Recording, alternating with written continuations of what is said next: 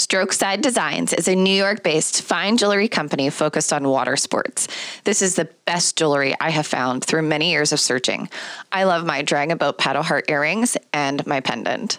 The jewelers at Strokeside Designs have worked for famous jewelry houses such as Tiffany & Company and Cartier.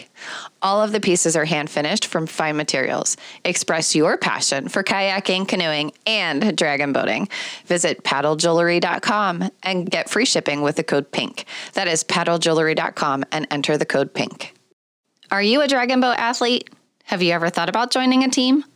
Hornet Water Sports makes high-performance, lightweight, carbon fiber dragon boat paddles. You can choose from one of their many graphic designs. Don't settle for just a boring black paddle.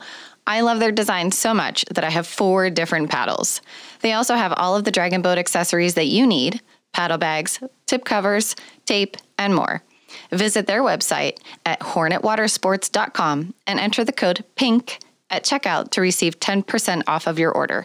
That's hornetwatersports.com and enter the code PINK. Christy Avila, founder of International Flat Day and current vice president of Not Putting on a Shirt, joined us on the podcast.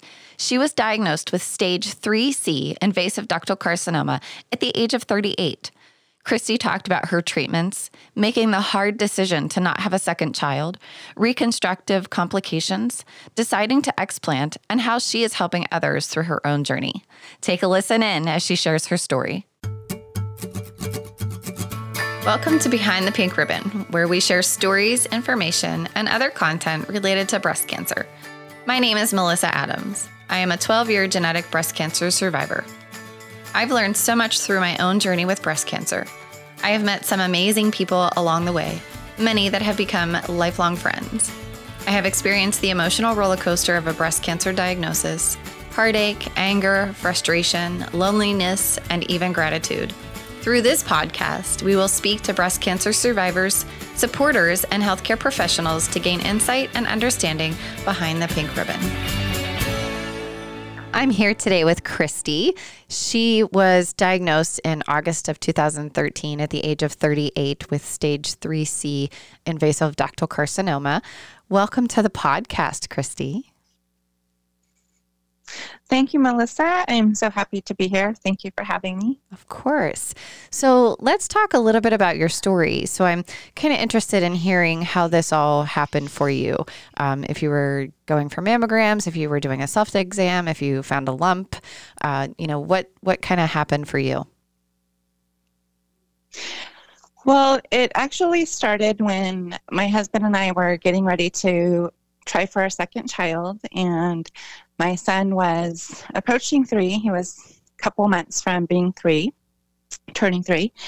And so I decided to go back to my midwife and just get checked out and make sure, everything was good to get started on that. And she's the one that had first recommended a mammogram, but then at that appointment, she did feel a lump. And from there, I went forward to get the mammogram. But the unusual thing was my husband had actually felt the lump like the year previously, like almost a full year previously. And I always just remember the look on his face, like when he felt something. I just remember like this look of terror in his eyes. And I was breastfeeding at the time, and a really close friend of mine had like a blocked milk duct and had something very similar. So since I was still breastfeeding, I just felt like, oh, it's just because I'm breastfeeding. It's what my friend Katie had. And, that was that. So. Oh, wow. So you didn't call the doctor. You didn't tell the doctor. You really just, in your mind, you were. Not at that point. Okay. I think I mentioned it to like a couple close friends and my sisters. And since I was breastfeeding and, so many unusual things go on when you're breastfeeding, that I just kind of connected it with that process of still nursing. And then did you feel anything growing? There was in that, because a year is a long time. No? Okay. Yeah. No, I think in the beginning, I think when he first felt in the beginning, I think it was like, it just felt like hard, like when you're breastfeeding and your breasts get engorged. It didn't feel like a lump or anything like very distinct. So I didn't notice anything progress over time or in that sense. So when I did get the mammogram, it went, that day immediately from the mammogram to, okay, wait here, they want to do an ultrasound. And then they moved me on to the ultrasound, and then it was, wait here, the doctor wants to come in and examine you. So it was just like unfolding very quickly. Yeah. And I would imagine, if they were able to detect something, the size that would be required to be a stage 3, I would imagine that they would probably move pretty quickly. So did they then also do like a biopsy the same day, or did you have to go back to do that? No. So that, I believe, was like another week or two before I went in the day of the biopsies. And at that time, they actually suspected the cancer to be on my right breast. So I had 4 biopsies on my right breast, which turned out not to have any cancer, and 2 biopsies on my left breast, which is where the cancer actually was. So what were they looking at on the right breast? I guess just anomalies, just strange things that were going on. As my oncologist said, in non-oncologist speak, a lot of funky stuff. Okay. So that was that's technical why terms. He was very on board for the double mastectomy, which is what I knew I wanted at that time. Right. And he said, I agree. There's just a lot of funky stuff going on over there. Yeah. So, I'm just imagining. So the biopsy, is one of those, it's a trigger for me. Like somebody mentions biopsy and my body just immediately goes into just flight, get me out of this space. I don't want to talk about it. I don't want to think about it. So to have 4 of them on one side where the cancer wasn't even at that's hard for me to process. Right. And it was all on this. I remember all being on the same day, and it was like a 6-hour process where I'm kind of suspended, up above. And it was like, I had to be there super early. And I think I got out of there by 3:00. And it's amazing how much those things affect us. Like when you say biopsy, I remember the place where I went for that, and across the street was this little Eric's Deli where my cousin and I went afterward because she came with me. And even just driving through that area, I get that feeling that you describe, just suddenly I'll just be brought back to that space. So yeah, I think remember, people discount that. Yes, the clothing I was wearing, the shoes I was wearing, everything, all can come back to me in that absolute moment. So you went in, you did the biopsy, and then how long was it until they actually formally gave you a diagnosis? But actually, let me ask you this real quick: did they even indicate to you we have concerns that this might be cancer? Did they share that with you at that point? Yes, I think so. When the doctor came in after they did the ultrasound and they said he wants to see you right now, and he came in, I remember him feeling under my armpit. And it was another one of those looks, like my husband's look. I remember when he felt something large in my armpit, and he said, "Have you felt this? Or have you not felt this?" But, and just this look on his face. And I was like, oh shit. Yeah. And oops, I said shit. It's okay. We talked about that. You're fine. But I just remember his look, and I just asked him point blank, and I said, "Is it cancer?" Or I said, "Do you think it's cancer?" And he just looked at me and said, "Well, there's so many things that could mimic cancer, and especially breastfeeding. There's so many things that can mimic cancer that I can't say." Okay. So I just and then from there it went on to that wonderful biopsy day. Yeah. And then so from then, did they call you into the office and kind of give you that information? And when they did the biopsy, they were also testing for the ER/PR positive and the HER2. Did they do that at the same time? Yeah. Okay. So when, but I think at that point we didn't, at that point, I don't think we knew the details of the type of cancer, but they called us in. It was one of those things where my husband and I went in person, and it was a female doctor, and she said, yes, it is breast cancer, and that it was a very rare type that they didn't know what type. So that, of course, added like a complete layer of, or more, shock, because, okay, that doesn't sound good, right? Right. So that they were going to send it to UCSF to get further pathology because their pathologist couldn't identify it. So that was like very scary as well. Absolutely. And then, so what happened after that? I mean, did they come back and then they said? Yeah, so they, and I remember too reading that letter from the UCSF doctor saying, oh, thanks for sharing this very unusual case with me. And I'm not sure I agree that it's probably this, but so they just agreed with the Santa Cruz side and classified it the same way, which ended up being ER/PR positive, HER2 negative. Okay. But, always, of course, I just remember wondering, well, what was so, unusual that they wondered about? Absolutely. I mean, I would be kind of curious about that too, in terms of, well, why did you have to send it out? If it came back that it was a consensus or an agreement, what was going on there? So yeah, I think that would leave me with some questions. That second surgeon, added back that it was unusual, or thanks for sharing it. Yeah. Like that. Yeah.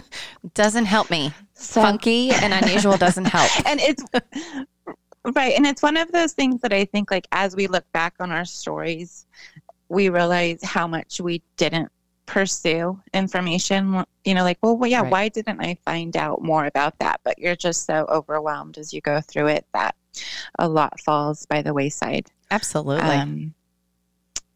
Which for me, a lot of that, part of that, which hopefully we'll be able to get into, I feel like the time's going quickly, was breast implants, which I eventually explanted my breast implants. But that was definitely another one of those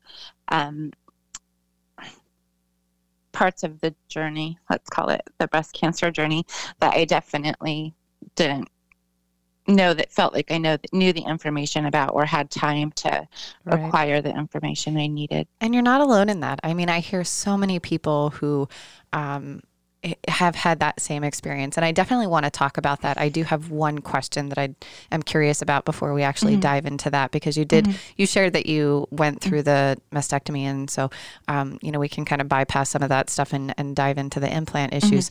But was there a family history at all in, with breast cancer or any kind of cancer? There's not, as far as, there's definitely a huge history, especially on my mom's side. So she was one of 11 children, believe it or not. Wow. She grew up in the Azores, which are a group of islands off of Portugal. Between Portugal and the United States. So of her siblings, 3 of her 4 brothers were diagnosed with various cancers. She and 3 other sisters were diagnosed with either breast cancer, or my mom was diagnosed with ovarian cancer at 54. But oddly enough, no one that tested positive for any of the genes that they currently have tests for. Yeah. But like my oncologist has said, well, you guys definitely have some type of gene. We just don't have a name for it yet, or we don't know that gene yet. Because he just said it's, statistically, it's just impossible that there would be that much cancer in one family. For sure. So, I always feel like, whether there's a genetic mutation or not, the number of people that I talk to as well, that, their families are just riddled with cancer diagnoses. And yet there's nothing that pops up in terms of a genetic mutation. And I feel like they, really do have many years to go in terms of continuing to find that information and locating those genetic mutations. But yeah, I feel like either way, it's something has to be there, and just kind of knowing your family history, whether there's a found genetic mutation or not, it's important so that it can, kind of help you and keep you on your toes in terms of, being proactive with your health. So, right. And I think just knowing, even like with mammograms not normally being scheduled before 40, like, so in my mind, I didn't even know that because of that family history, I could be receiving those types of diagnostic tests sooner. Like I was, oh, well, I'm not 40 yet. I can't get that test. right.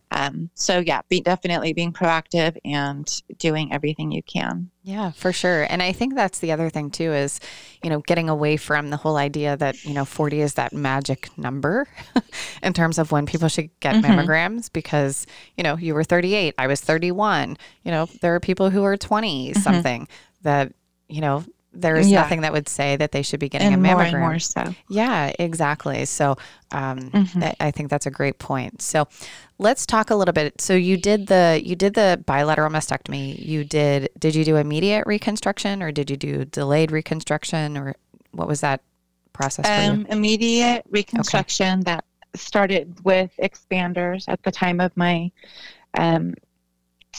double mastectomy. And then from there, I had those for a year before my second surgery, which was several months following radiation.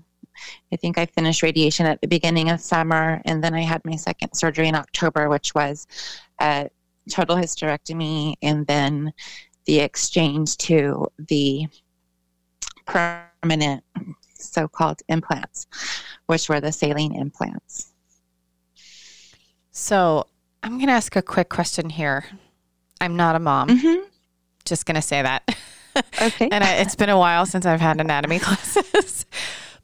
But so you talked about, and certainly if this is not something that you're okay with talking about, feel free to stop me. But you had talked about before this diagnosis coming through that you and your husband were considering having another child. Correct? And then, but having a hysterectomy would remove that as an option? Prevent that.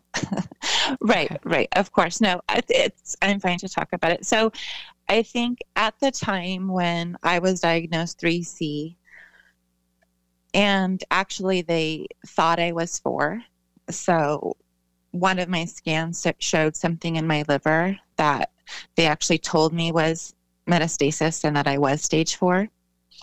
So there was a period of time during my diagnosis that we thought I was. My mom had just passed of ovarian cancer, which she was diagnosed with at stage 4 in her early 50s. Wow. And being that there's such a strong link between breast cancer and ovarian cancer, it was just like, okay, my husband was like, I don't want more kids. And I think too, in my mind, like knowing that my cancer was estrogen positive, it didn't make a lot of sense to try to have a pregnancy, which meant I wouldn't be able to take tamoxifen or any other kind of drug. And I think that 3C and thinking for a while that it was 4, like it just made us, and especially me, like my son was, just turning 3. So was like, I just want to be here for him. Like if I can't have more kids, that's fine.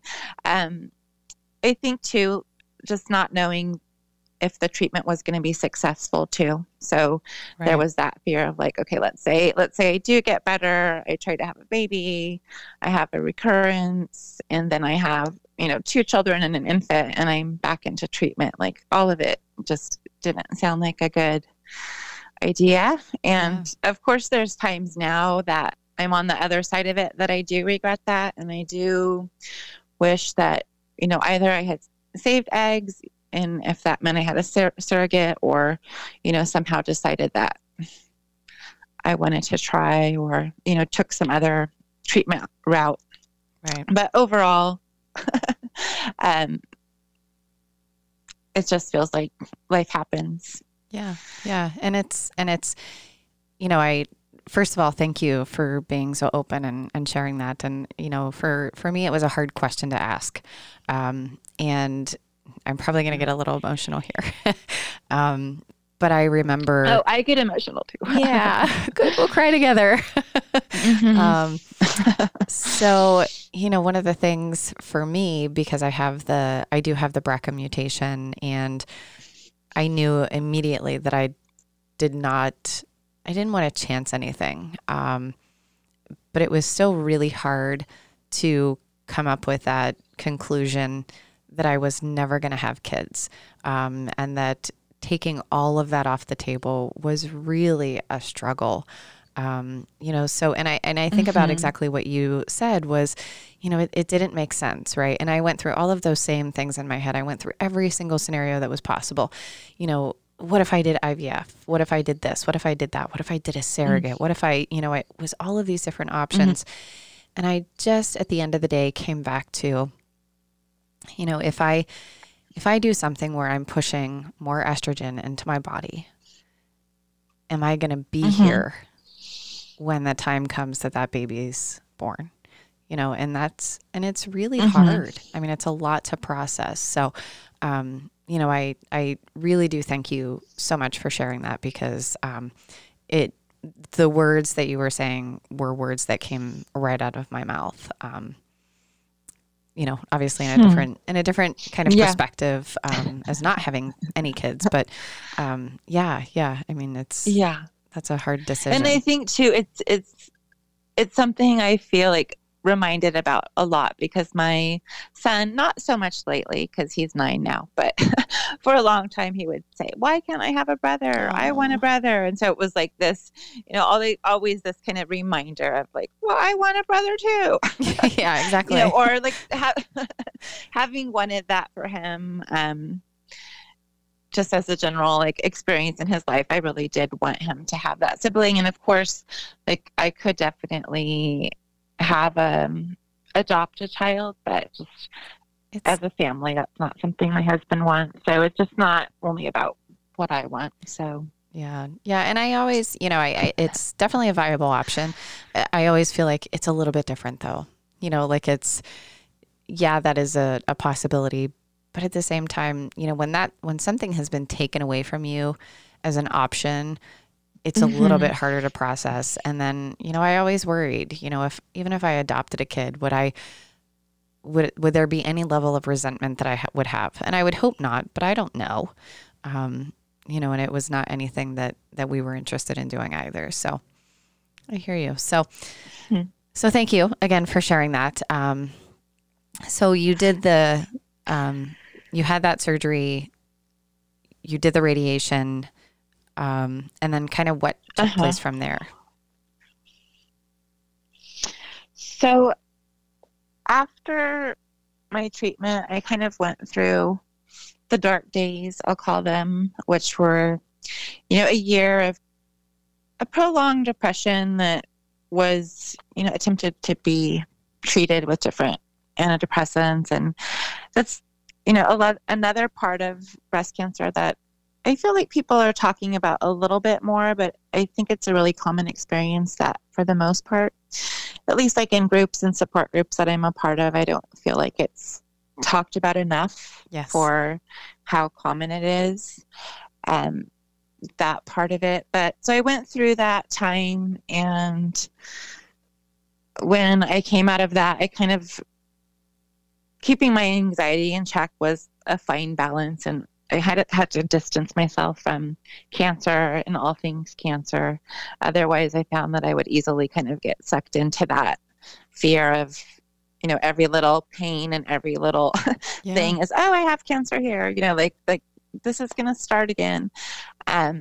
So as I, got distance from that, I felt stronger and kind of let myself slowly kind of be reintroduced. And I had a close friend who was diagnosed and who added me to a support group. And I kind of just started being there slowly and letting myself re-enter. But I found that, again, it's just important to keep that balance, especially if you feel overwhelmed or if you're struggling with anxiety. And for me, sometimes, as the years go by, I get better at that, but it is sometimes feels like a fine line that I still keep watch over. Sure. Yeah. And I hear a lot of people say that same thing too.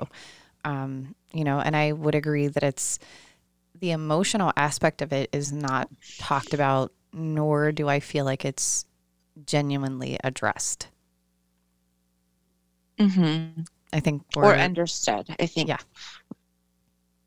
Mm-hmm. For sure.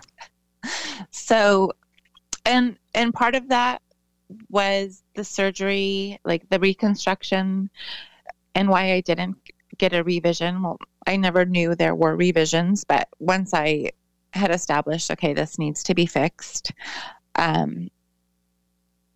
Surgery, I think, brings up a lot of that PTSD. And in my mind, I just really wasn't that gung-ho about getting another surgery. Sure.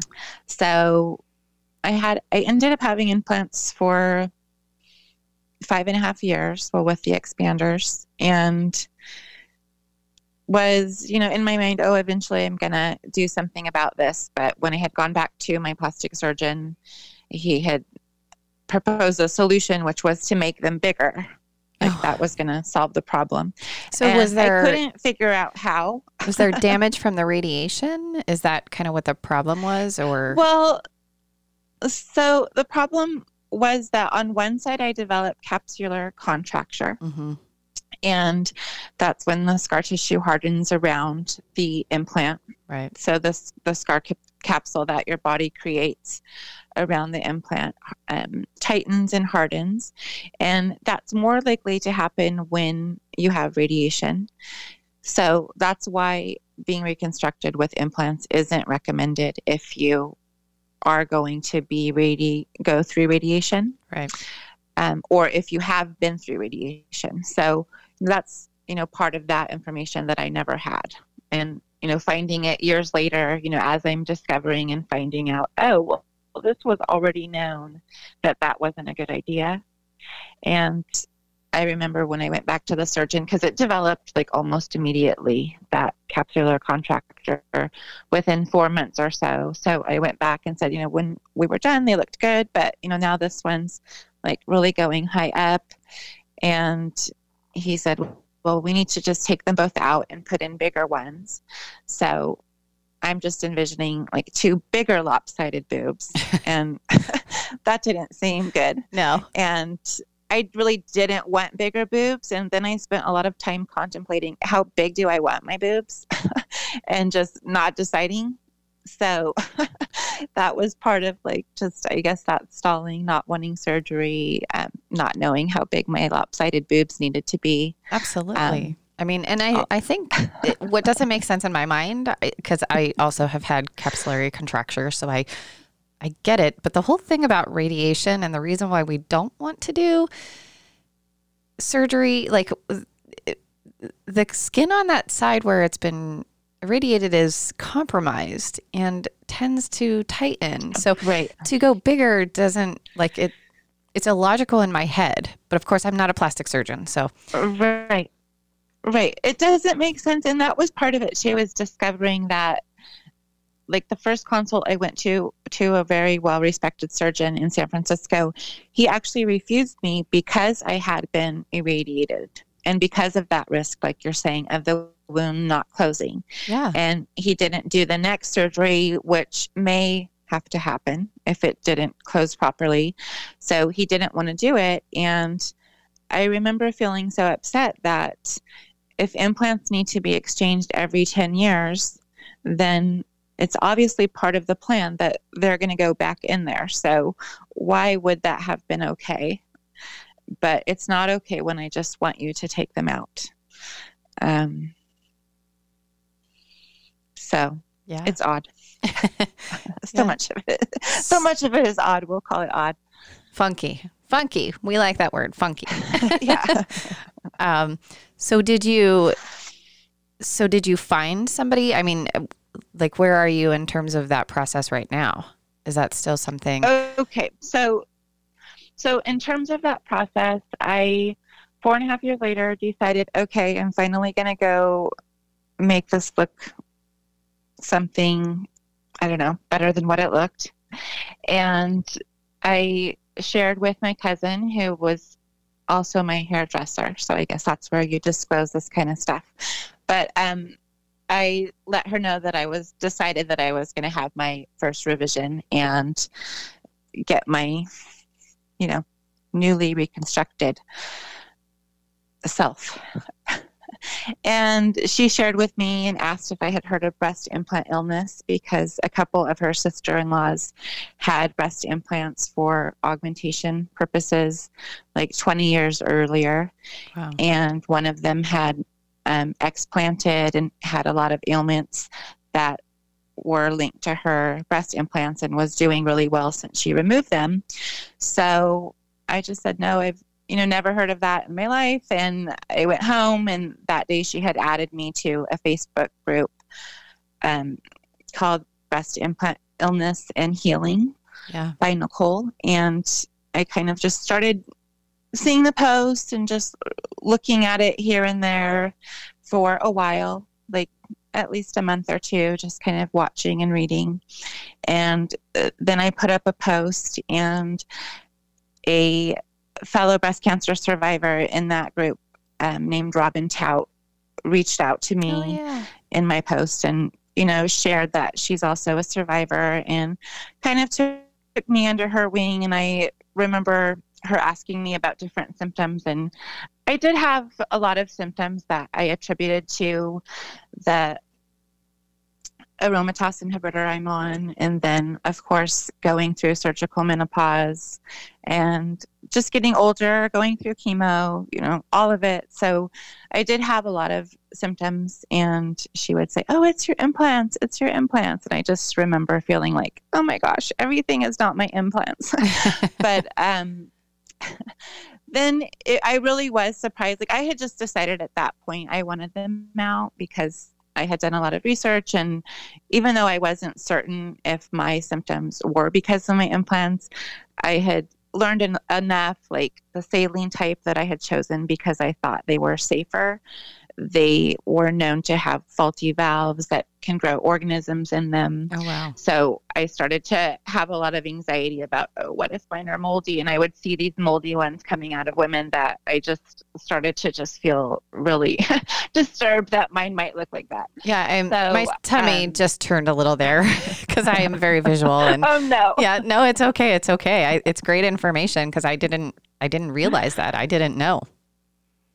Yeah. And I didn't know either. And I think that was, part of like a re-triggering in a way, just that trauma of kind of being pulled back into that experience and having to rethink everything again. Like it was very traumatic. And I think as you see the information and the experiences of others and how long they've been going on, then that kind of even adds to it because you feel the sense of betrayal in a way, and like, how was I in the dark, or how did I not know? And so I notice a lot of women will kind of have shame or, blame themselves for not having been more informed. And I think that's kind of what I was talking about at the beginning of like, we're just too overwhelmed to be informed. Absolutely. And I think that we need to try to let that go and not hold it against us when we are trusting our doctors to be informed themselves and give us the information. So it is definitely a hard time when you find out otherwise, for certain. Yeah. And for many of us, this comes out of left field. It's not anything that's on our radar. Many of us are told we're too young, this can't be, and so for some, it just comes out of left field, and then all of a sudden it's go, go, go, go, go. Like everything is in crisis mode. Right. And I get it, there's, right. But again, I feel like there has to be some kind of balance between, yes, we've got to deal with this right now and figure out what it is that has to happen. But by the same token, there also has to be that opportunity for anyone who's being diagnosed to just take a pause and breathe and digest and then be able to make decisions. And on top of that, being provided with all of the information, all of the options. Right. And because, I've talked about this with a lot of people, but, the whole idea of going flat, that's not something that was ever talked about, and it really only came up right on my radar because I have two friends one who has since passed, but Sarah and Barbie, who created this Flat and Fabulous. And that was really the first time where this started to kind of pop up for me. And I'm like, oh, people go flat? Like, that's a thing. Right. But we're not. Right. And I don't know if,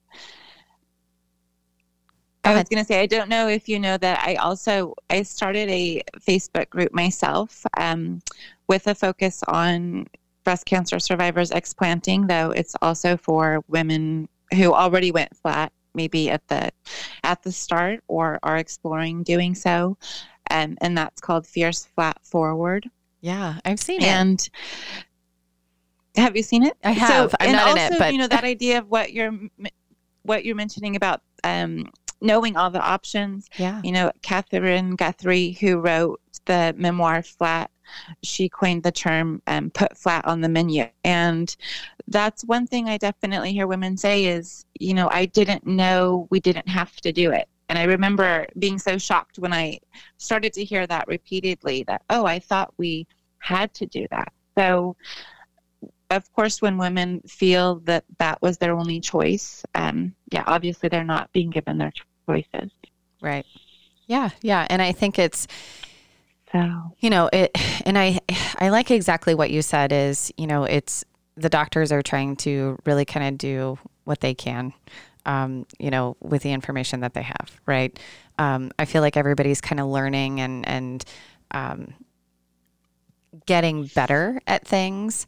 But there, I hear a lot of stories of women who, they were denied this or they were denied that, or they didn't know, or, they were just so unaware and they just did what their doctor told them to do. And then stepping back out of that, when we're on the other side of that, when we're not in the thick of it, stepping outside of that, then we start to realize, was that really what I should have done? And it's hard. You talk about these women who, they shame themselves and they're angry at themselves. And I always say, we do the best that we can with the information that we're given.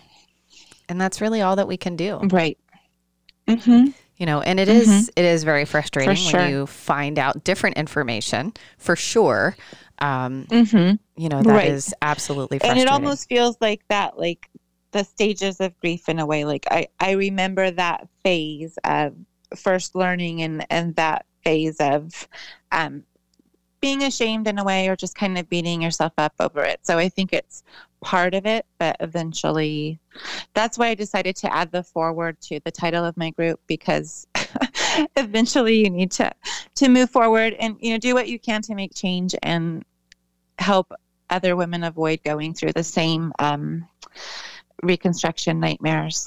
Absolutely. And so do you accept people into that group? So, I'm not flat. At this point, I don't know that I would go flat. I, haven't had any symptoms that I'm aware of, but do you also accept people into the group that, are not yet flat or going flat? Yes. So I do accept people in that are considering doing so if they're a survivor or pre-vivor, and then just would hope in time if they choose, they've decided they're never going to do that, or maybe pursue some other type of reconstruction post-explant or at the time of their surgery, that they would then remove themselves from the group. Okay.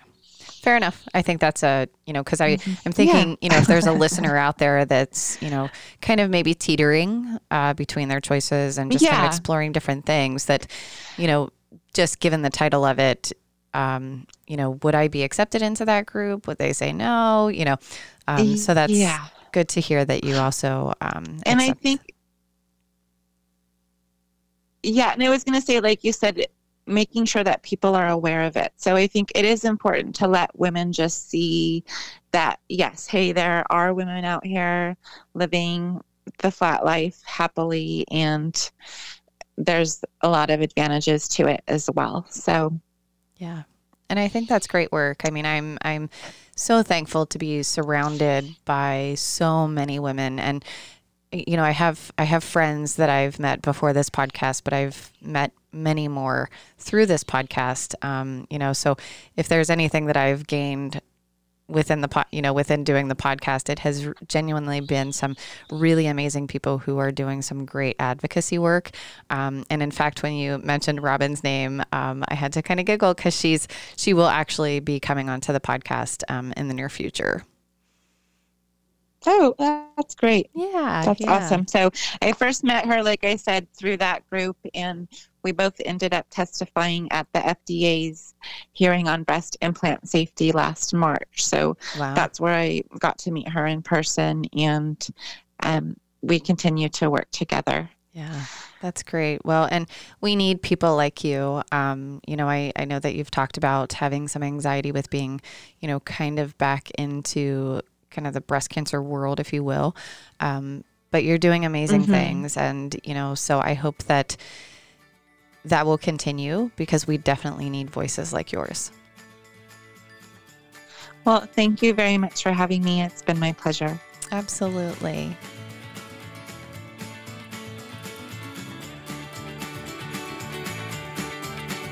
Thank you for listening to this episode of Behind the Pink Ribbon. Don't forget to rate, review, and subscribe. If you or anyone you know would be interested in sharing your story, please send an email to podcast@behindthepinkribbon.com. Thinking about advertising on this podcast? Our ads not only create awareness for your brand, but also contribute to the continued growth and support of this show. Email us today and be on our next episode. Email podcast@behindthepinkribbon.com for more information. You've been listening to Behind the Pink Ribbon, produced by American Creative Consulting, mixed and mastered at Riverview Podcasting Studios. For more information, please visit designbyacc.com.